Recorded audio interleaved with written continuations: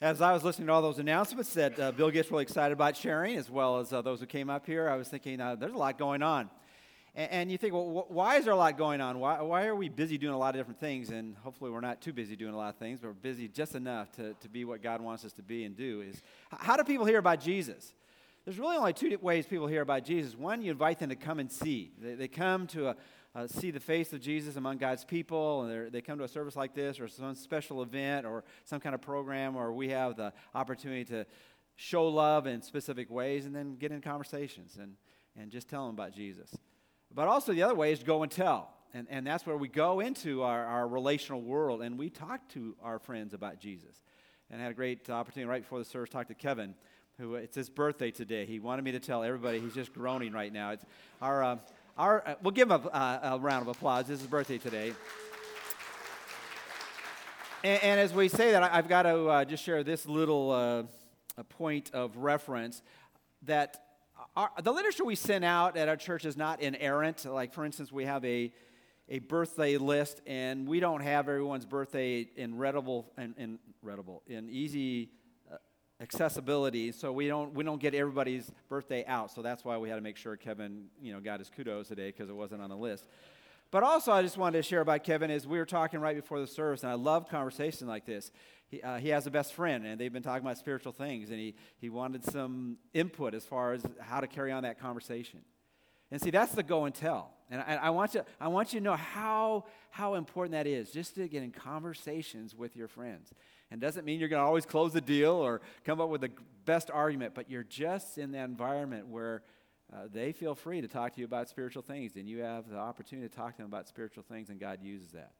So let's be a people that invite people to come and see, but also might we always be going and telling people about what Jesus and who Jesus is and what he's all about. So with that as just kind of a intro, let's pray one more time, look in God's Word. Let's pray together. Father, we just ask in the time that we have that you might use this in ways that really draw us into the truth and to know more and more about who Jesus is and how he wants us to live and what does it mean to really believe in him. And Father, I just really pray for each one of us, no matter where we are on our spiritual journey. Maybe we're just at that place where we're just filled with more questions than answers. Might your word really speak to us today? And maybe we come today and we think we have all the answers, and might our world be rocked a little bit as far as how we see ourselves living out our faith, and it might not be directly according to your word. It might you challenge us because of our time in it. But Father, we pray that our hearts might be alive and our minds might be alert to what you want to say to us, and we ask this in Christ's name, amen. Well, if you have your Bibles, turn to Luke chapter 9. We're in a series in the Gospel of Luke, and last week I read a section really from a composite of the three Gospels, Matthew, Mark, Luke, and John, over the same event or story in the life of Jesus. And some people call it a harmony of the Gospels, and basically what they do is they take Matthew and Mark and Luke and they put the verses together. They don't add verses or subtract verses. They just want to give you the full story from all three viewpoints. But today we're going to be looking back just at Luke, the event in the life of Jesus from Luke's perspective. And so if you have your Bibles, turn to Luke chapter 9, verse 43, and we'll be looking at that in a few moments. But I've entitled the message, The Truth About Being Confused. And again, even as I was preparing to come up here, I was thinking, what a privilege it is to come to a place and you're not just getting people's opinions. And hopefully you understand that the things I say that aren't directly out of the Word of God, you got to wrestle with it. Is that a great or an accurate explanation of the text? Is it something that really helps me understand it in a better way? And if it isn't, then just throw it away. Because really the truth is found in this book. This is our source of authority. It's not the pastor, it's not the church, it's the Word of God. And it's Jesus speaking into our lives, and those he called to follow him that were inspired to do so, they give us the truth from God. But as I was thinking about that, it's kind of interesting that this morning's title and looking at the Gospel of Luke is The Truth About Being Confused. And I was thinking, what would people say, what would be the takeaway for people after they leave on Sunday morning? What did you learn at church today? I learned about being confused. I said, well, you didn't have to go to church for that. You can find that all kinds of places to learn how to be confused. But really, as we're going to look at it in a moment, is sometimes we have this perspective on the Christian life that once you become a Christian, everything falls into place. There aren't going to be any problems. There aren't going to be challenges. And above all else, when things happen, you're going to have a clear idea of what is happening and why it's happening. Well, you don't have to be a Christian for any length of time to realize that's not a promise from God. You are going to be confused like a lot of people are confused. In fact, how everybody is confused in all kinds of experiences in life. But the difference is that we can have a perspective about life when we are confused. And hopefully you're going to see that this morning. And it ought to change how we live when we realize that when we encounter things in our life that really bother us to the core, that really just cause us to be frustrated or disappointed and even discouraged, even as we kind of relate that to our relationship with God, that God is not surprised by that. Things happen in life, and often they're confusing. And particularly they're confusing when we really don't want them to happen, particularly at the time they do happen. Now, sometimes they're big things, and sometimes there's little things. About a week ago, I was going home from the church facility, the campus here, and it was in the evening. I don't know, it was about 7 o'clock or so, and I got to I live about 2 or 3 miles from here, and I was in the intersection on Muirlands and Ridge Route, and all of a sudden there was a red light, and I was already upset because I didn't quite get through that yellow light to get through the other side. But anyway, I was sitting there in my car on the red light, and all of a sudden my car stopped. Well, I thought, maybe it was something, the battery, just whatever, so I turned the key again, and it turned over, but the car didn't start. Well, if it doesn't work once, you try it 5, 6 times, it still didn't work. And so I'm thinking, what am I supposed to do? Because I'm not on the side of the road where it's easy to just kind of park. So I was in the center part of the section. And so I got out of my car, and I'm pushing my car through the intersection. And then it gets better because, embarrassing enough, there 2 ladies come out and say, would you like some help? And so I don't think that's funny at all, okay? So what am I supposed to say? No, I can do it. So they help me push it, and then they tell me where to push it because they didn't think where I was pushing it was going to be the right place to push it. So we get it off the highway into a little parking lot by, you guys are still laughing at me, okay.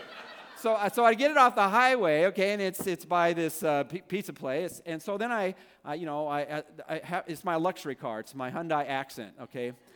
And if you know anything about Hyundai Accents, they come with real windows you roll up, okay? So I have this Hyundai Accent, and one of the things about Hyundai is they have a pretty good warranty program and kind of some special things, and they have a free roadside assistance. So I call the number, give them all the instructions about everything, and all of a sudden, oh, by the way, I just looked up your record, and this free roadside assistance is no longer free because you've now gone past the time frame where we offered the free roadside assistance. So I'm not confused or frustrated or irritated by this at all, okay? So anyway, I figured I somehow get another tow truck to come, and he comes there, and he tells me what happened. He says, well, you just don't know how to turn it on, so go ahead, it's got to be just the alternate. Well, anyway, he turns it on, it doesn't work, so at least I felt pretty good with that man there, okay? So it wasn't something I was doing wrong, so we tow it to the mechanic I normally go to, and leave it overnight, get there in the morning, and what happens when something doesn't work for you the next day when you give it to the mechanic?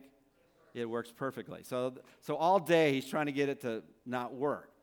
Finally, he figures out what was wrong, and I was surprised that my Hyundai Accent actually had a computer chip in it, but he got a pending code 339, in case you want to memorize this, in case this happens to you on Muirlands and Ridge Route.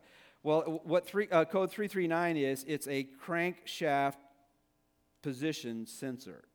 Anybody ever have a crankshaft position sensor go out? I see a hand back there. Bless you, my child. Okay, anyway.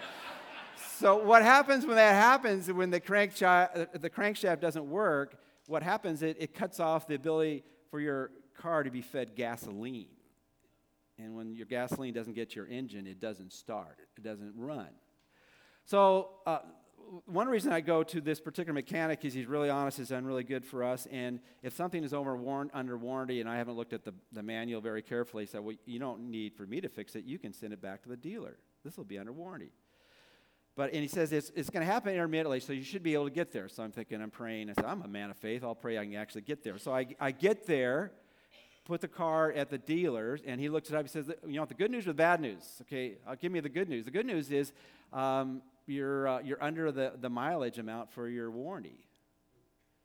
The bad news is you're past the due date of it. And so it's not under warranty. You're going to have to pay for this.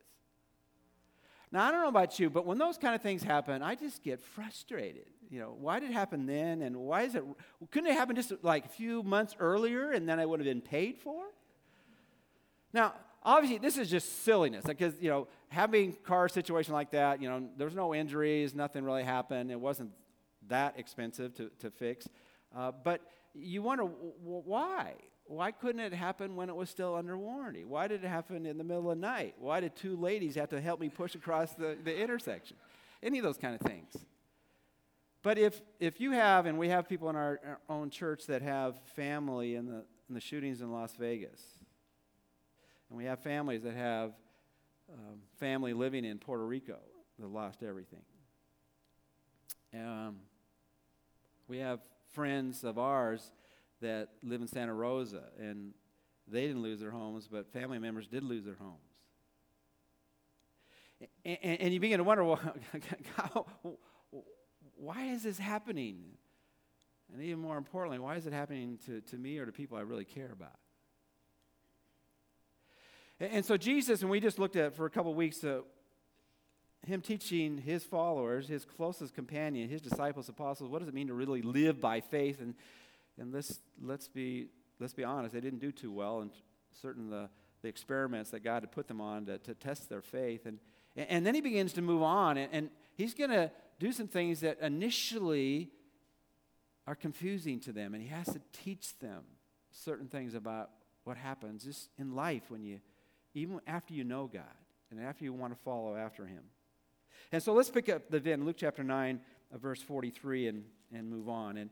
And they were all amazed at the greatness of God. And that was right after Jesus was able to heal the child that had been demonically possessed and abused since he was a child, and no one else was able to help them. And they were amazed. That word amazed is an interesting word in the original language. It means they were driven beyond their senses, being able to understand and explain all that had happened, but they were excited about what had happened.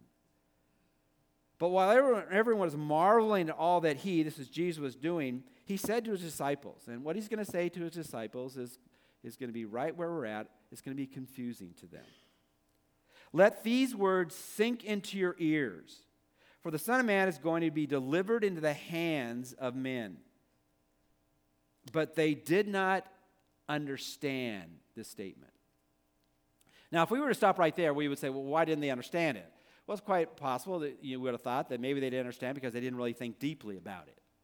Or if you took another step, you said, well, no, they were thinking about it, but they didn't really have the aptitude, training, or experience to actually understand it. And we have a lot of those kind of things. Sometimes Hank came over to our house yesterday. There were some electrical issues, and I read the instructions. I looked at what was there, and the instructions didn't seem to match what was there in my outlet, and so I called Hank over so I didn't explode my house, and he fixed it. The reason I didn't understand it, I didn't have the aptitude or the training or experience, and Hank, he said, he was so good, I said, you want me to turn off electricity? He said, no, I can do it with electricity on, So, and he didn't blow up our house, but, he understood it. And so sometimes we don't understand because either we don't think about it. Sometimes you think about it. I was actually reading the instructions. I handed the instructions to Hank, and he said, I don't need these, and he just fixed it, okay? And then other times is that God doesn't want us to understand it. And that's what we're going to see just in a moment, which is confusing to me. Why wouldn't God want us to understand certain things? Backing up again. Let these words sink into your ears, for the Son of Man is going to be delivered into the hands of men. But they did not understand the statement, and it was concealed from them, so they would not perceive it. And they were afraid to ask him about the statement. This morning, I just want to make a few observations of the text we're going to be looking at this morning. The first one is this. Have you ever been confused about why you can't understand everything, or you could even be more specific, something? And maybe there's something right now that's really bothering you.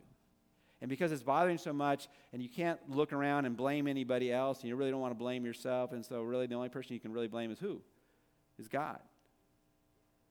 And you say, God, why can't I why can't I get my finger on this? Why can't I get it? Why can't I understand why this is happening? And why is it happening now? Why is it happening to the people that I really care about? Why is it happening to me? And sometimes God says back to you, if He was speaking audibly to you, the reason you can't understand is I don't want you to understand it. It's for you to understand at a later time.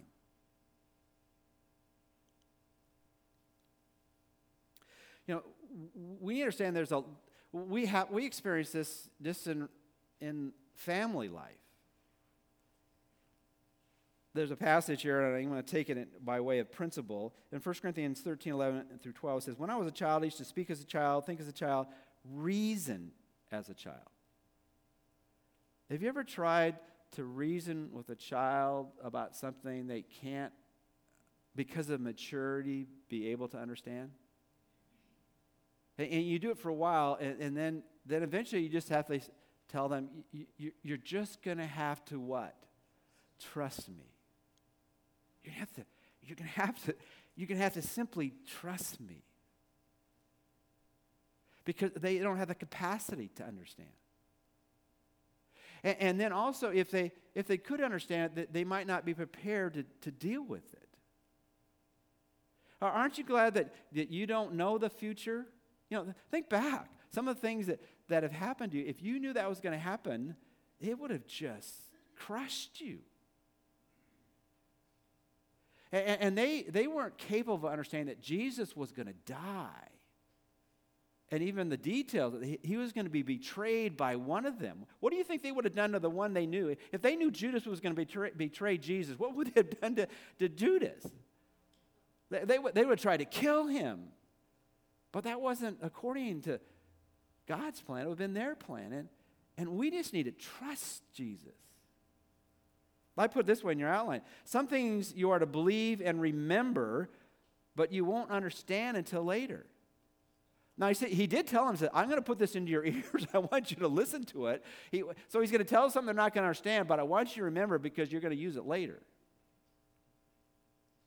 And so that's just part of walking with God. You could have that same illustration in Acts chapter 1. And so when they had come together, this is after Jesus had risen from the dead, it's the ascension, right before the ascension, and saying, Lord, is it at this time you're restoring the kingdom to Israel? That was the passion. We want you to rule. Okay, you didn't do it before the cross, well, you're going to do it right after the cross, and it's going to be soon. But Jesus says, he said to them, it's not for you to know, you could say even understand, the times or epochs which the Father has fixed by his own authority, but you shall receive power when the Holy Spirit has come upon you, and you shall be my witnesses both in Jerusalem and in all Judea and Samaria and even to the remotest part of the earth. They didn't understand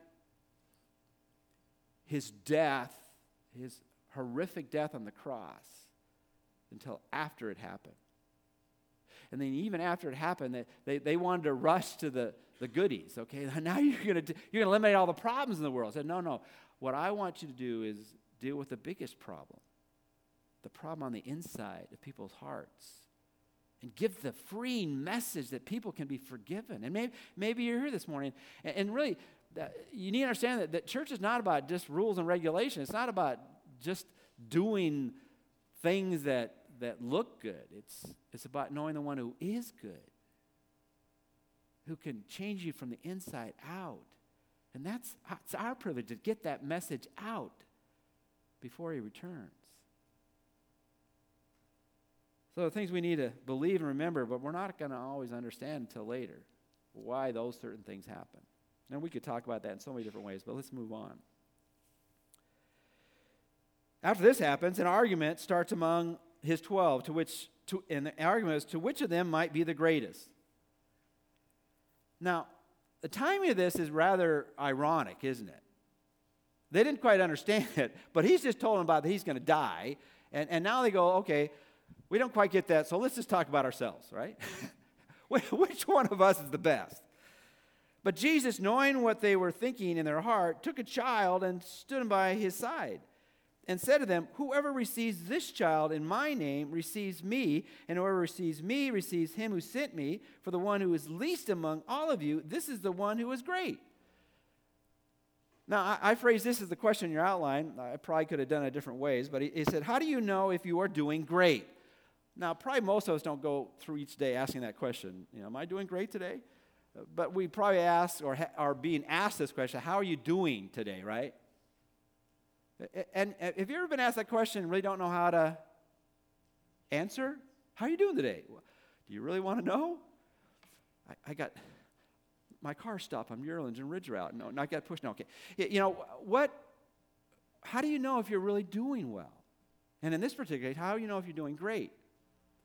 Now, if I wrestle this passage, if we take just a moment, I was thinking, did each one of those people think that they might have been the greatest of the 12? Now, when I read this text, that's normally how I think. But, the more I think about that, I don't think they're thinking they're all in competition to which of the 12 is the most prominent. Because they'd already seen the 3 go up to the mountaintop, right, with Jesus and the Transfiguration. So they're probably thinking, okay, I'm probably not number 1, number 2, number 3, but I hope I'm not what? Number 4, right? And particularly, I don't want to be number what? 12, right? You don't want to be the last one picked. So there are who's going to be the greatest, right? So even if we're in our humble mode, we don't think that we're the GOAT, the greatest of all time. We're thinking, I just don't want to be the WOAT, the worst of all time, right? I just don't want to be the worst. I want to at least be above average. So they're wrestling with this. And of course, Jesus is he's saying, no, they don't get it. Okay? Everyone is great in the kingdom of God. Everyone is great in the kingdom of God. And in case you don't quite get that, just because I would say it, let me give you an illustration of it. Okay, let's just bring up a child.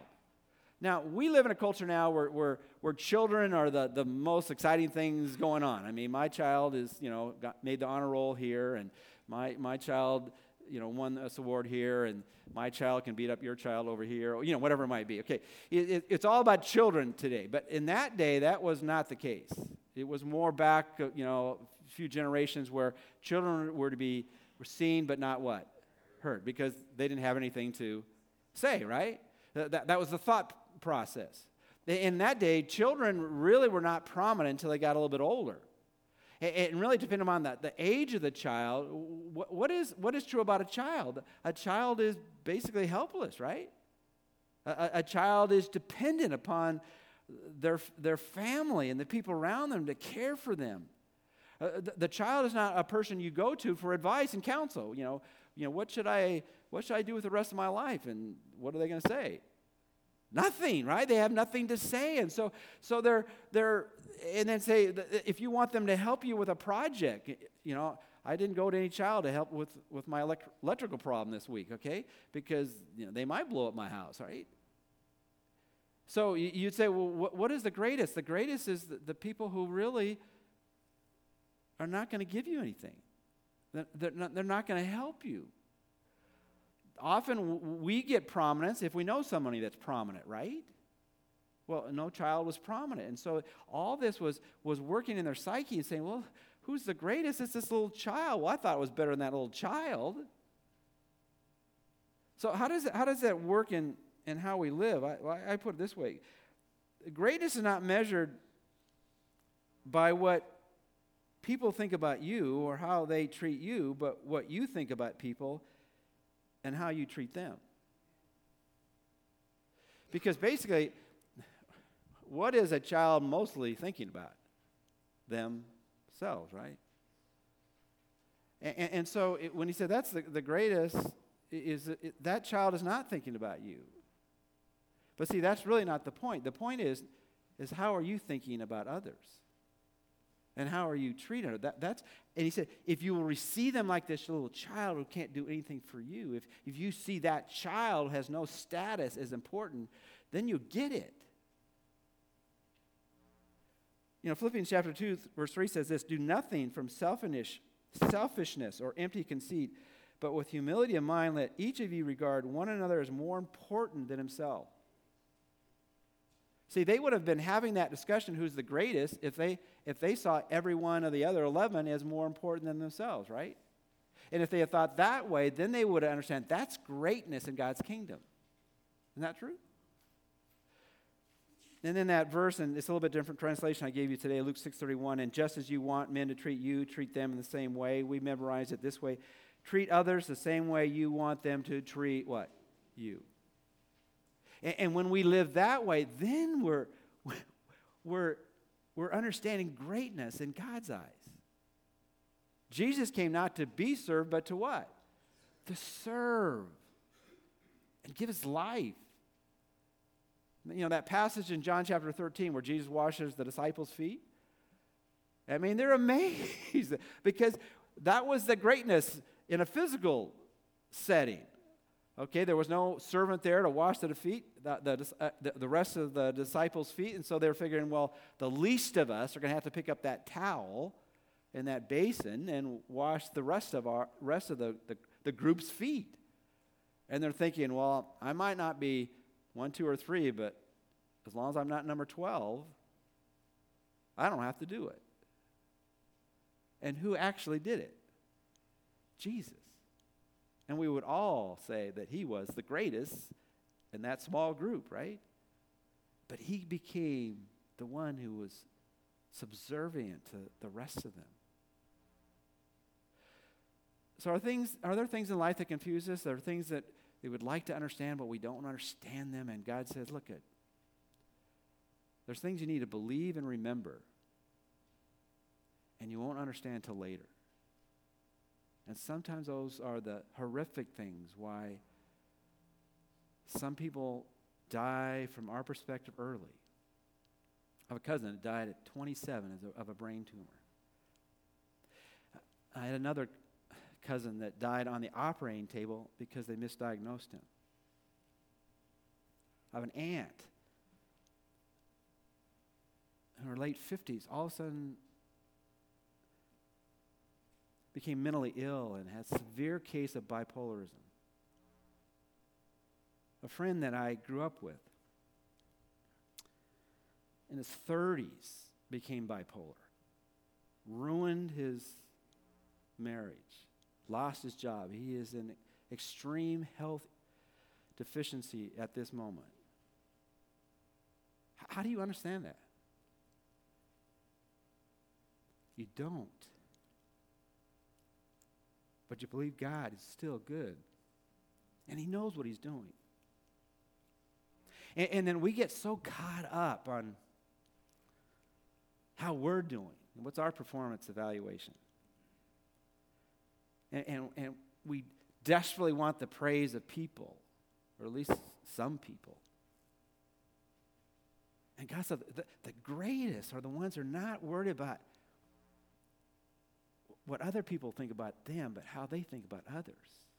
They're not worried about how they're being treated, but how they're treating others. Those are the greatest in the kingdom of God. But they move on, and this kind of action-packed day or whatever period of time it was, I didn't really do a lot of research on that. And all of a sudden they began to kind of lash out at other people. John, who was in the close three, verse 49, John answered and said, Master, we saw someone cast out demons in your name, and we tried to prevent him because he does not fall along with us. But Jesus said, do not hinder him, for he who is not against you is for you. And this happens often in the Christian world, where we're always worried about who really is on our side. And really, it doesn't have to be in the Christian world. It could be, who really are my friends? Who are the people, I can really count on? And I can only count on the people that have always been close to me. And we get distracted. And I put it this way in your outline: keep the main thing, particularly in the Christian world. Are they helping or hurting the cause of Christ? And you could say this in just your own relation. Are they helping or hurting you in whatever you're involved in? You don't have to throw labels on everybody. Just, is it helping or hurting? And if they're helping something, then let them run with it. John thought, well, he's not part of the 12, so he shouldn't be doing what you directly gave us the power to do. Well, somehow God was using them. And just let it go. In a different way, in Luke 11:23, it says this: "He who is not with me is against me, and he who does not gather with me scatters." But Philippians 1:18 is a passage I think really works this out. It says, "What then?" This is Paul. Why he was in prison? When another were preaching the gospel, really to demean him in some ways, or to raise himself up in the eyes of others. He says, "Only that in every way, whether in pretense or in truth, Christ is proclaimed. In this I rejoice, yes, and I will rejoice." Now, it might take more time to kind of develop the thought here, but the idea here is, look at if God is using people in various ministries in a way that really are touching people's lives, let's applaud what God is doing through them and in them. We are not in competition with other people. What we are is trying to be a light in the midst of darkness.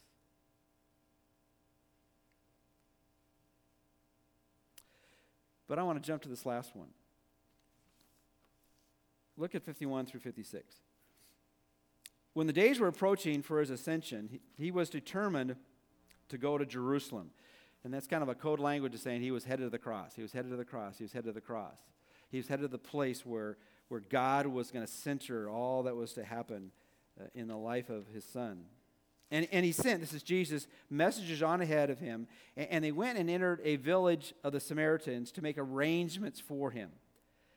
But they did not receive him because he was traveling toward Jerusalem. Now, we're living now in a particular time in the life of America where it kind of goes in waves, where racial tensions are at a very high level. But let's be honest, racism is not only found in America, it's found throughout the world. And let's be honest, it's been true throughout history. Then what was happening here is that the Samaritans, who were a group of people that had been Jews, and then they intermarried with Gentiles, and then they were living in a particular area, and they were given the name Samaritans. And the Jews did not like the Samaritans, and the Samaritans did not like the Jews. And in 400 BC, it got so bad that the Samaritans said, well, if you don't want us to worship in Jerusalem, we'll worship in Mount Gerizim, when they made up their own temple. And so for 4 centuries, they were at odds with each other, and they hated each other. And so when Jesus was coming through their town, they said, we're not going to receive him because he's headed to Jerusalem, and we don't want to affirm anything that they are doing. Well, this ticked off John. Verse 54. When the disciples, James and John, and his brother as well, saw this, they said, Lord, do you want us to command fire to come down from heaven and consume them? Now, that sounds a little what? A little radical, right? They don't like Jesus going through this town, so let's just destroy them, right? Now, we would never have a thought like that go through our head, right? I mean, can I just kind of do a sidebar here? I'm amazed more and more how in the Christian world, people with political viewpoints can't even have a conversation together.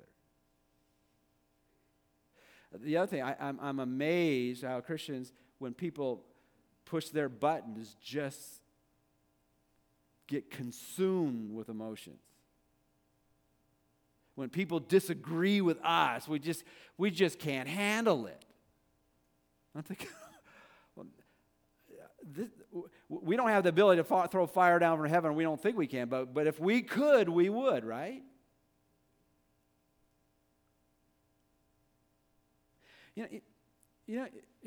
You've heard the debate about tolerance. Tolerance used to be, if a person was tolerant, that was a compliment.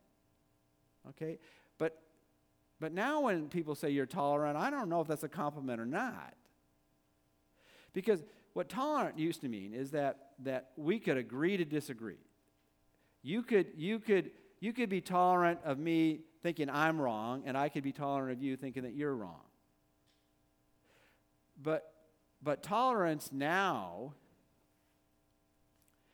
is that anybody who doesn't really agree with me is wrong. Okay? And that's why people aren't tolerant of people who just, well, we'll go on from there. Okay. he goes and says, but he turned and rebuked them. This is Jesus, and said, you do not know what kind of spirit you are of. For the Son of Man did not come to destroy men's lives, but to what? Save them. And then they went on to another village. Look, if they don't want me to go through that town, I'll just leave. Right? I want them still to hear about Jesus. I want them to know about, and in Acts chapter 8, the Samaritans, Peter went to there, and Philip, and they came to know Christ. So what's the point? When people offend you or someone you care about, how should you respond?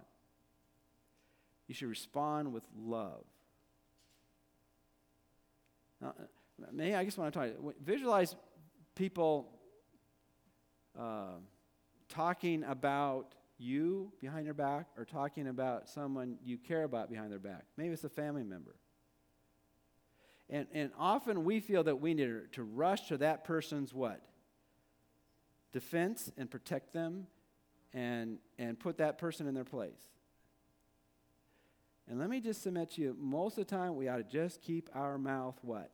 Shut. We don't need to run to everybody's defense.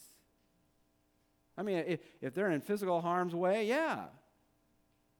But often what happens is that we fight fire with what? Fire. And God wants us to fight fire with love. I mean, and let me just say this, okay. We all are kind of wired differently.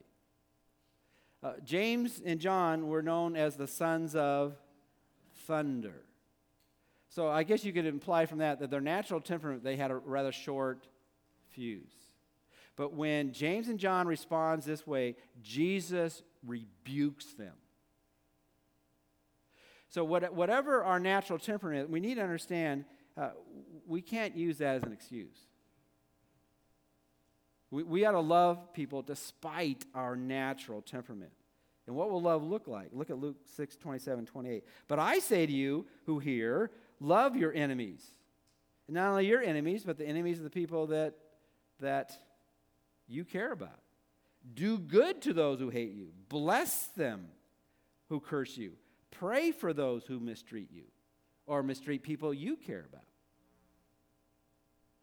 Matthew 5:7, blessed are the merciful, for they shall receive mercy. And merciful is a strong word here, because often when we do things that God doesn't want us to do, we have to somehow rationalize it and say, well, they deserved it. They got what was coming. I'm just giving them what they gave others. Yeah, grace is getting better than you deserve, and mercy is not getting what you do deserve. And so when people in our mind deserve certain things, we're merciful when we don't give it to them. There are people in a society that have to be involved in that. If you're in the police force, if you're a boss to an employee, I mean, if you're in a position of authority, you have to do that. But on a relational level, we need to love those who are enemies. We need to bless those who curse us or other people. I mean, they were taking offense of Jesus.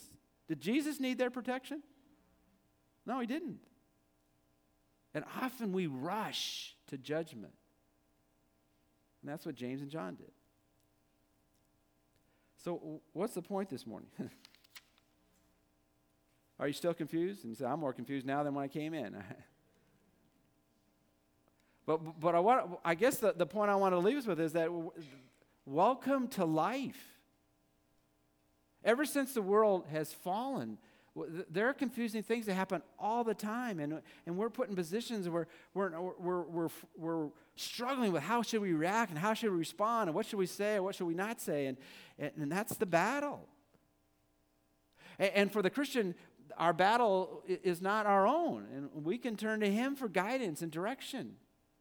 There are horrific things that happen out in this world. And what we need to be is not adding to it, but taking away from it. And we need not to be the people when we're confused, we just drop out. But when we're confused, we still believe and remember and trust that later on we'll understand. we don't let whatever pain cause us to stop.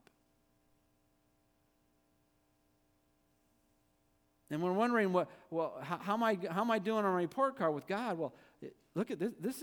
This is a floor where all of us can do well, because all we have to do is think less about ourselves and think more about other people and treat them better than we have them treating us, but how we would like to be treated. And when we're quick to criticize the tribes of others, let's not be so quick. What is, just stopping there for a moment, I know I'm out of time, but you look back at the Christian world, what are some of the biggest horrific things we've done? The black marks on our movement with God. It's like the Crusades, the Inquisitions, the arguments between the Protestants and the Catholics. Now, I mean, there are times where people are wrong, but we ought to bring a sword. We should have brought the Word of God to them, right? But John said, look, they're not of our tribe. We can't, just get away from that. And then looking at this, is that so often, man, we take offense when we ought to just let it go. And that's why Jesus said that. Look at it, everyone loves their neighbor. Everybody loves people who love them in return, but love those who don't love you. Now, how can that be done? It can only be done with a right relationship with Jesus. This is not living naturally. This is living supernaturally. And it comes by imitation and commitment and surrender to Jesus who came for us. Let's pray. Well, I pray this made sense and wasn't more confusing. But I find when I read these passages, it just challenges me to my core. And Father, I would pray that we would be a people that when life gets confusing and when life has more questions than answers, that we realize that we know the answer, but we don't have all the answers, but we love the one who came for us. Father, if there's anyone here that doesn't know you, might they just decide today to turn to the one who loved them so much, he died for them. And help the rest of us live for you. In Jesus' name we pray. Amen.